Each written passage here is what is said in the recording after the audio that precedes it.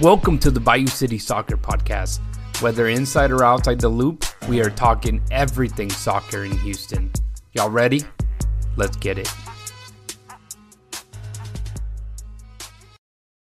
Houston, welcome to a special episode of the Bayou City Soccer Podcast that we like to call Orange Sog. My name is Rudy Segura, and alongside Dustin Richardson, we are joined by Houston Dynamo's head coach, Ben Olsen. Ben, thank you for joining us today. Of course. Thanks for having me, guys. Yeah, obviously we get to ask you plenty of questions during game day pressers.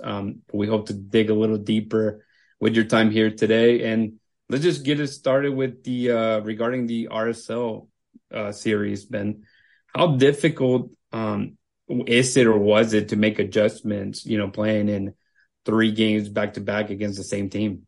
It's difficult, but it was enjoyable. A really interesting task for the staff and, probably on both sides and the players to make these little adjustments.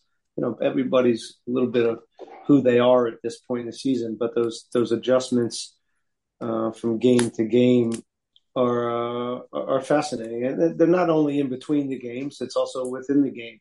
We're so familiar with them and vice versa. It's a really interesting format. I know hockey does it and basketball does it. We don't do it that much in soccer. It's more heavy aggregate or one-offs on the home field with the home field advantage. So I enjoyed it. I'm glad we're not doing it necessarily again. I'm glad we had the home field. I'm glad the next one is just a one-off though, and that we're at home.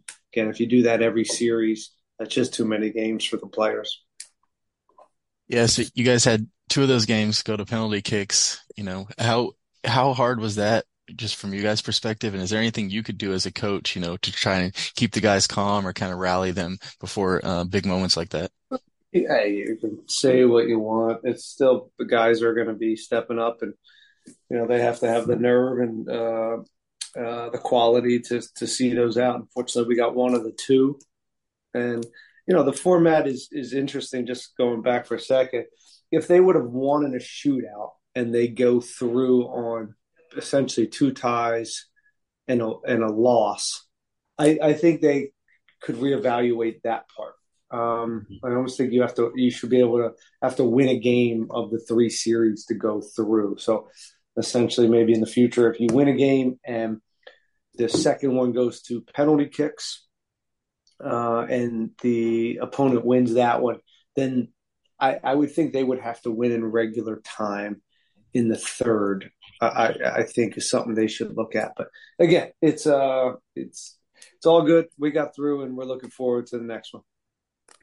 Yeah, so talking about the next one, obviously, this, no matter the result being the last game at Shell Energy Stadium for the Dynamo, whenever you take on Kansas City in 9 days' time. You faced them a few times this season, but how do you approach preparing for maybe a team that it's red hot like they are right now? They took down the first seed in St. Louis City. Well, they're hot, but we're fairly hot too. We haven't lost in regular time in a long time as well. It happened to be against them. They're a tough out. They're playing really well since. After a tough start, they've been the best team since May, and that's a long time. I looked at the calendar the other day, and May was quite a while back. Potent attack, good central midfield, solid defensive group, and they've been playing with a real edge and survival for quite a while. They got some key injuries back. And I know they're going to miss the left back, but overall it's a really good squad that's hot. So we'll just have to be at our best. Both teams, again at this point know who they are. There'll be some probably little tweaks, but it'll be probably be more the in-game tweaks they'll make the difference on this one. So talking about home, you guys have been so good at home. You've talked about this season, getting more fans in. We've seen the playoff games, not quite sellouts yet, but as a coach, as a player that you were, how big is that for you guys, having a big home crowd and having the fans in there? It's important. I mean, it's been important all year, and we'd love for this to be the best crowd of the year. We're still looking for a sellout. This weekend, apparently, there's some deals that that people can buy tickets. So I'm a ticket salesman right now too, because I know how much it is going to mean to our players if we can get another 5,000 in that building. And we've worked really hard to get this home field event, and uh, part of that is we're pleased to have that for our fans and the community of Houston. And we hope they keep giving them the support, and we add some more butts in the seat for this one, because we'll need every person.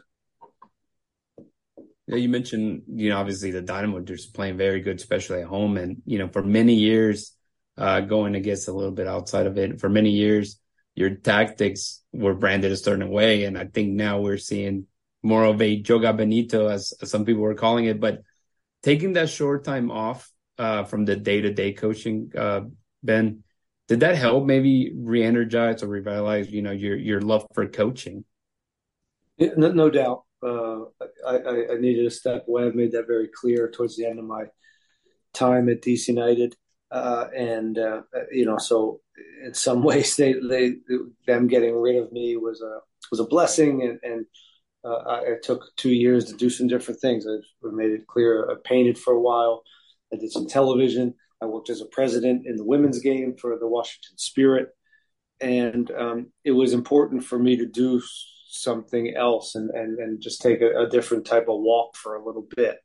And so now I have a lot of energy. I don't know if it's changed the way I think about the game necessarily. I'm always, I coach in the way I size up my team, and I say, okay, how can we win? And to so if the profiles of the players that we have and we build with are one that we can play in an entertaining way and win games, great. That's the best scenario. In the past, I've had some teams where I didn't think that was going to be the case in order for us to achieve our goal, and that was always be in the postseason and be competitive. So, it starts with who you have as players and how you can put them into a system that you think you can be successful. And then, yes, with an eye on, okay, this is still entertainment, and we have to put on a show for our fans, and in order for them to be proud and resonate with the community on how we play and how we act. Talking about the fans, you've become pretty popular with them. You've bought them some alcoholic beverages the last couple of games, but they've seemed to have taken to you as you're very genuine, very transparent.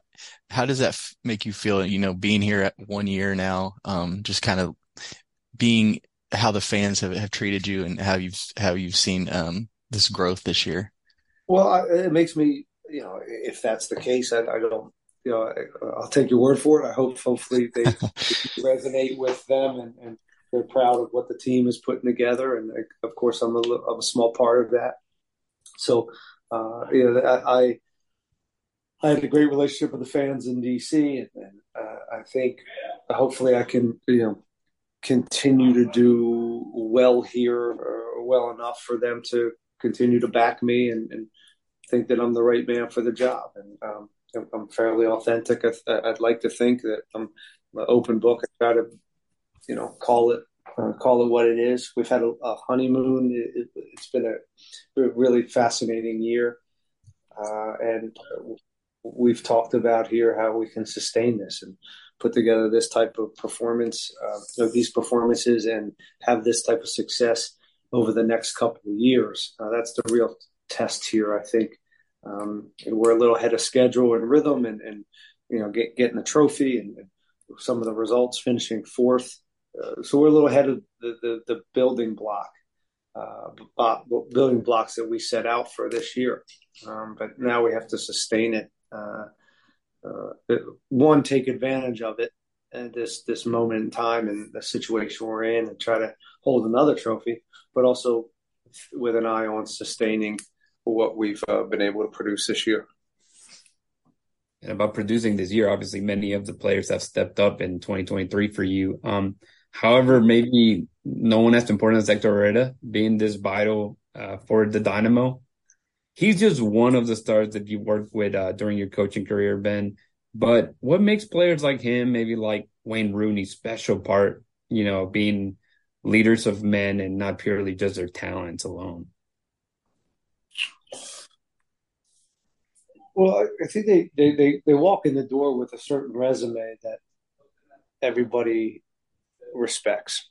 They understand the World Cups. They understand playing in Europe for one of the best teams in the world, and they respect his career. But that only goes so far. You get the initial respect, but even guys like Hector have to prove themselves. They have to prove themselves to the fans and the staff and their teammates. And he does that by being a good human, genuine, again, real authenticity about him, and then doing it on game day and playing at a high level and putting the team on his shoulders when we're not playing at our best and pulling out some results and giving 17 assists on the year and some goals. So you have to perform, and he's performed, and he's also off the field a good human and a guy that I think he's likable to the guys. He's genuine, and he really is embraced kind of what we're doing here so far.